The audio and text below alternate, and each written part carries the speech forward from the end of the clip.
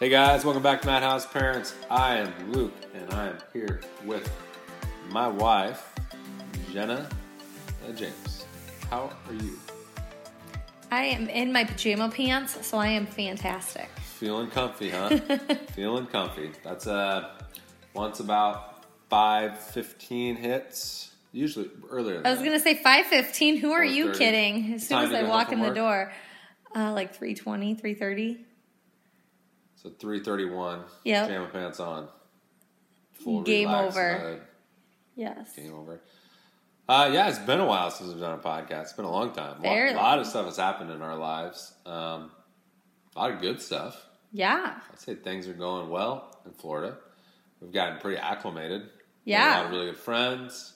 Our kids, for those of you that don't know, we homeschooled our kids last year. Yes. So that was a big adjustment. We moved from Iowa to Florida in December. Yeah.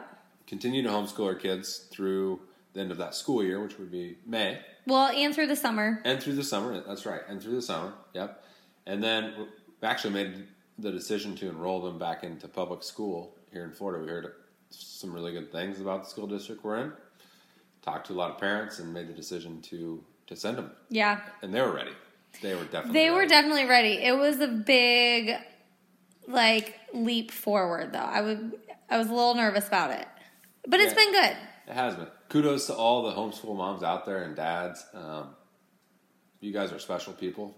I don't know. We were just talking about how we were thinking about going back. I know, but man, it's so hard. And you could tell by the end of the year, kids by the end of the summer, even before that, they were checked out. Yeah. They didn't want to hear us tell them about a fraction or when all their friends had summer off, so that made a difference because we were still doing school to make sure to get through our curriculum that we wanted to get through. Yeah, and our kids are so social. I was just going to say that. They wanted to go to school for the social aspect. Yes. So we made the decision to send them to school. Kind of interesting thing. And then you made the decision to work in their school. To start working in their school to substitute. Which took off. So a little background on that. That's been awesome. So I'm actually full-time in their school, technically as a substitute teacher, but I'm the ESE teacher that got another job. So yeah, I technically am a substitute, but have a full-time job too. Inside the school. As a sub. Which is awesome. So I'm in the middle school. The kids are in the elementary school. But I had some awesome opportunities come up right away. You've almost been able to work every single day. And now I do every single else, day. I just show up like a teacher. I mean, just like everywhere else, there's a huge shortage of teachers and huge shortage of substitute teachers too. So, and when you got your substitute certificate or whatever from the county we live in, the plan was you're just going to go around to whatever schools were. Yeah, I was going to do 3 days a week, maybe 4. And then I jumped right into working full time. In the school that our kids are in. In the school that our kids are in. A mile from our house. Which is super convenient. And I can take them with me when you're out of town and bring them home with me. Yeah, it's just worked out super well. Yeah. But the thing that I really liked about it, and I think you really liked about it too, is we were a little hesitant to send our kids back to school to begin with because we've been through the public school thing. There were some things, even prior to COVID, that we did not like. We were not happy with our previous school district at all. No, and if you follow anything in the news and you look at any school board meeting, you know that there's crap going on in the school. So we were pretty concerned about that. Luckily, a lot of that stuff hasn't made its way into our school. Some of it is. Maybe because we live in Florida. But we do live in Florida, where we have an awesome governor. And some good people. There's crazy people, too. Yeah, there definitely are. But it's nice that you're inside the school because you know exactly what's going on inside the school, too. Which it was kind of scary if you send your kids to school and you have no idea what's going on. What you know that's happening based on what your kids would tell you, what your parents would tell you, and what you think the teachers would tell you, right? But being in the school and actually witnessing it, seeing it. Well, and there's been pros and cons to it too. I've seen better things than I thought I would, which makes me happy. But there's still cons too. I see different things with kids and behavioral things and just things that I don't really agree with in how certain situations are handled. But overall, it's been a very positive experience, and it is nice because I've met almost pretty much all the teachers. I have gotten ins with them. I've been all over inside the elementary and middle school, which they're combined. So yep, you know the good stuff, you know the bad stuff, and you can use that to make your decision whatever you decide to do moving forward. Yeah, exactly. But what we want to talk about tonight or today or whenever you're listening to this was some of the stuff that you've noticed working inside of a school. Some of the stuff that I've noticed being a part of any engagement with kids. Any youth sports or church ministry, whatever. We volunteer inside of the children's church or just things that we've seen overall. And it's spilled in other aspects of society too. But there's a lot of, I don't know how to phrase this without it sounding bad. Wait, we just came up with the perfect quote for you, by the way, before you even say that. What is it? That you are not easily offended, but you easily offend others. So you have to keep that in mind when listening to this podcast anyway. They're not easily offended, but easily offends others. I'm having that put on your tombstone. Should be a shirt or maybe like a coffee mug. That'd be perfect for a coffee mug or... Yeah, just for you. Beer koozie. That'd be perfect. Yeah, probably a beer koozie. Anyway, back to what we're talking about, which isn't that, but it makes sense. This is the best way to describe it. Sawyer came home, a month ago from school. They're going through, I don't know if they're doing fractions or algebra or whatever they're doing in math, right? Mm-hmm. And a kid in her class, but she's telling us a story, a kid in her class got one problem wrong, right? Yeah, when they were doing their practice. It wasn't a test. And the kid started crying because they got a math problem wrong. One problem wrong. Yeah. And Sawyer comes home and says, man, kids in this class are weak. Yeah, I almost spit out my water. That's coming from our 10-year-old. Yeah. Kids in this school, in this class are She hangs out with you too much. She does, which is perfect. But they are, not all of them, obviously, but kids are, what I've noticed is they have a really, not all of them, but a good, sizable portion of them have a real hard time being told no. Yeah. Dealing with disappointment. Yeah. When things don't go their way, they don't know how to emotionally respond. Yeah. And they don't listen to you at all either. Yes. There's a real lack of discipline, and I think...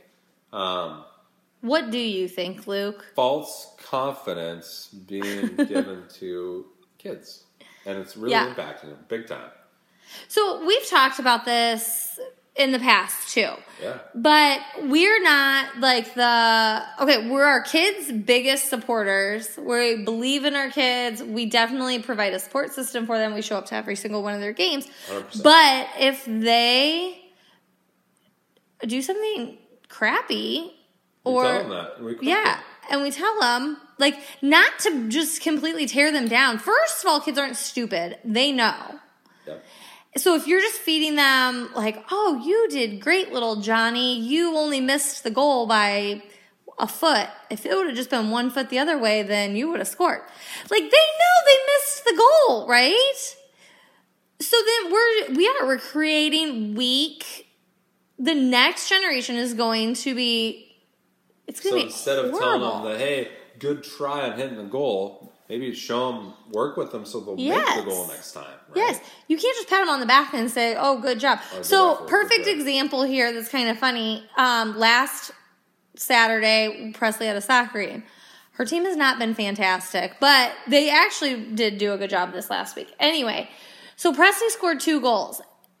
The third one, she gave up right before she was about to kick it in, or I think she kicked it but not hard enough. Yeah, she stopped it. And the other team went to turn it around and then kicked it in our goal by accident. Yep. And Presley was so excited after the game, which obviously we were like, great game, that was awesome. Yeah. But she's like, I scored 3 goals. I was like, you did not score 3 goals. You scored 2 goals. The other team kicked in for you. And I said you would have scored 3 goals if you wouldn't stopped on the play.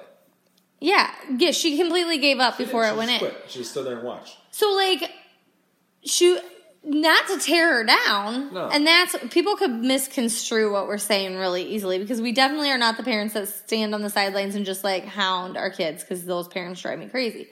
But we give them constructive feedback. We give them constructive criticism. We pump them up.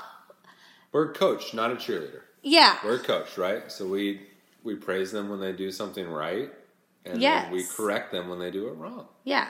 But we don't sugarcoat it either. No. I think, and what I've seen with kids, and you've probably seen it too, being in the classroom all the time, and I've seen it being in the different youth activities that I'm a part of.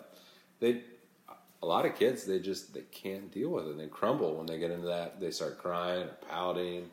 Yes, which you're doing a disservice to them, because what's going to happen? I was just talking to some of the middle school teachers, and one of them was like laughing and saying that I don't think it was somebody that they knew. It was like a story that kind of come down the chain, but like a kid was getting out of college and his mom called an employer and was like, he really wants this job. Yeah. Well, I was like, I just have no words. Can you imagine? No. Like, I would be embarrassed for myself if that was my mom or me doing that for my kids. I would be embarrassed for my kids. Who does that? I'm sorry, this goes along with, like, kids living in the basement until they're 30 years old, too. Yeah. But your kids have to be thrown out of the nest a little bit. They have to be made uncomfortable. Yeah. That's how you grow. They have to be told they're wrong. They have to be told that what they did was crappy. So one of the teachers I work with, like, she got called out because she told a first grader he was wrong when he did something. Like, and she made such a good point. She's like, when you're wrong, you're wrong. Like, nobody wants to be wrong. It doesn't feel good, but we're all in our late 30s now, and when you're wrong, you're wrong. Kids need to learn that. Yeah. You're not doing them anything good by just putting them up on a pedestal. That's what I said. Disservice. Because once they get into the real world, they're gonna have a hard time dealing with this. They're gonna be the kids burning down buildings when they don't get their way. Yeah. I think we're seeing that today in society. Kids haven't been ever told no, and they never got their way. And now look what happens. Yeah. Well, that's a whole different conversation. But yes, it is. But look at the audience in those groups. What age demographic do you see? Yeah. Who are they? They're young kids for the most part, right? Yeah. Probably in their 20s. Yeah. You know what I mean? The kids that didn't get their way, look, what do? They rebel against. Or they crumble. I mean, and you don't have to be a jerk about it either. No. That's not what we're saying at all. No, it's kind of funny because one of my friends who has a son who's a terrific athlete. Oh, yeah. Super good. But they practice every single day. Like, they practice hard. They practice all the time. Mm-hmm. And we were practicing with them playing baseball. Presley and Sawyer were. And he was hitting balls to Noah, and he threw the ball to first base, and Noah threw it like 5 feet away from the bag. And my friend's like, Noah, poo-poo throw. Do it again. Like, you don't have to be a jerk about it, but you can make it kind of fun and be like, that was a bad throw. Do it again. And that's what he did. Just hit it to him again. Threw it again. He goes, that's better. Yeah. Same thing. I had another friend that was playing soccer with his son yesterday, hitting it back and forth. And his son hit a bad shot. He goes, that sucked. Do it again. Hit it again. That sucked. Do it again. Then he hit it again, hit it well, and he goes, all right, good job. Let's do that again. Keep hitting it like that. But that's how you grow and get better. That's how you get thick skin, too, right? at the same time, yeah, right? Yeah, exactly. Kids and adults have to have thicker skin than what they do. You cannot be easily offended with everything, especially with the way the world is right now. If you're offended over everything, you're never gonna make it. No, you're not. Like, you're not. You're going to live a miserable life at the same time, too. Exactly. So, I mean, it's our job to ingrain that in our kids. Again, not to be bullies or beat our kids up or anything like that, but that's how you develop real confidence. Yeah. At the same time. Yes. I mean, when we moved here, our kids didn't know anybody, obviously, in the neighborhood we moved into. which is very, very family oriented, but we were like, go, obviously within safety, like we knew which houses had kids and stuff. We're like, go ring on their doorbell, introduce yourself, ask for somebody to come and play. You know, we'd watch them, but we didn't go up to people's doors and be like, oh, will your kids come out and play with my kids or whatever. That's a great point. You know, we were like, go, throw yourself out there. And they did. Like, but our kids didn't want us to do that either. No. They ran out right away. Yeah. But we've ingrained that in them from the beginning. Yeah. If I can remember a couple of times when I think it was Presley wanted at Jimmy John's napkins. napkins. A napkin, and I'm like, no, you go up and ask. She's like, I don't want to. I'm like, no, if you want a napkin, go ask that man up there for a napkin. She finally did. I mean, it's the little stuff like that where it would have been way easier for me to just say, yeah, I'll get it for you. Go and get it. Yeah. And a lot of people do that because they know their kids are uncomfortable. They don't want them to go talk to that stranger that works at Jimmy John's or whatever. But you just got to do it and put your kid in those situations. Yeah, exactly. We're only going to have them for so long and be able to put these lessons into them for so long, and then they have to fly the coop. So we got to prepare them for the real world. Yeah, right? And we want they're not always going to have us right next to them telling them how good of a job they're doing and that they're the best at everything that they do, because they're not. They're not.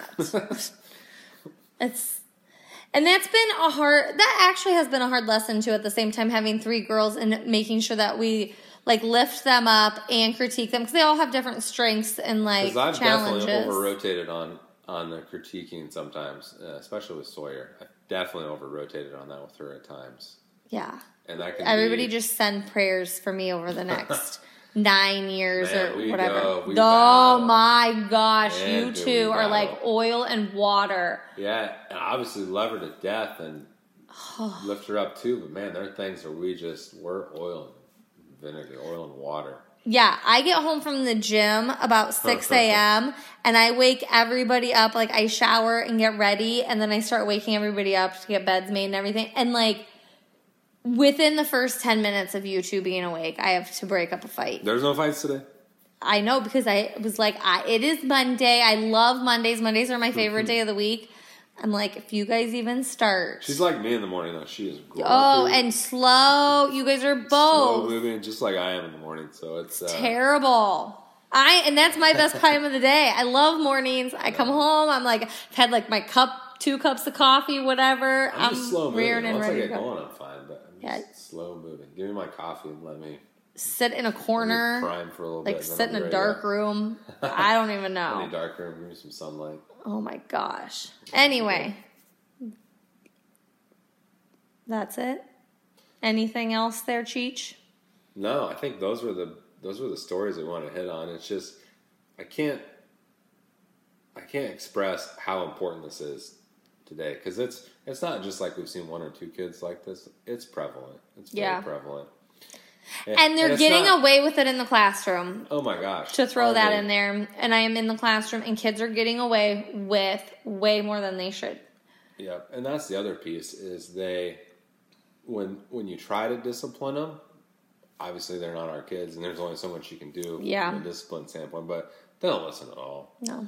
They don't care. They don't care. There's no if I ever, that's what, I've come home so many times and said that. Hard, man. That's like, really, really hard for me. How many times have I said that, though, when I come home and I'm like, they will, like, ask to go to the principal's office. Like, that's crazy. Mm-hmm. When I was a kid, I never went to the principal's office, but I was terrified. Like, that would have scared me. I went to the principal's office. I would have never, like, asked to go there. Would you have asked to go there? No. Why would I do that? It was never an enjoyable experience. No. You usually got in trouble, and then I have to miss recess. That's like the worst thing to do to you, is take you out of that poor soul that had to sit with you during recess. I cannot even imagine. Terrible. But again, it's not all kids. I'm not saying that all. There's great kids in the youth stuff that we're in. A lot of really, really good kids, good parents. But man, you just notice it more and more. Like you can't do everything for your kids. You gotta see them fit, and you gotta correct them. Yeah. Do it from a place of love, though, too. Like I said. But it's the only way you really build confidence. Well, we don't just do that just to tear our kids down because it makes us feel good. When you praise them for doing something poorly, you are telling them that, hey, it doesn't matter how you do something in life. Just do it. Right? But and also by doing that, you're diminishing what the praise that they get when they actually do something really good too. It makes it less important. Point. That's a really good point. So then why would they ever strive to do something good when they're going to get praised either way? Yeah. That's like motivation thing. Yeah. Because then when they do something really good, they're really proud. So yeah. I mean, we want to develop kids of character. We want to develop kids that contribute, like leaders. Mm-hmm. And I don't think that's the only way you can do it. Yeah. So anyway. All right. Thanks. Talk to you later. Bye. Bye.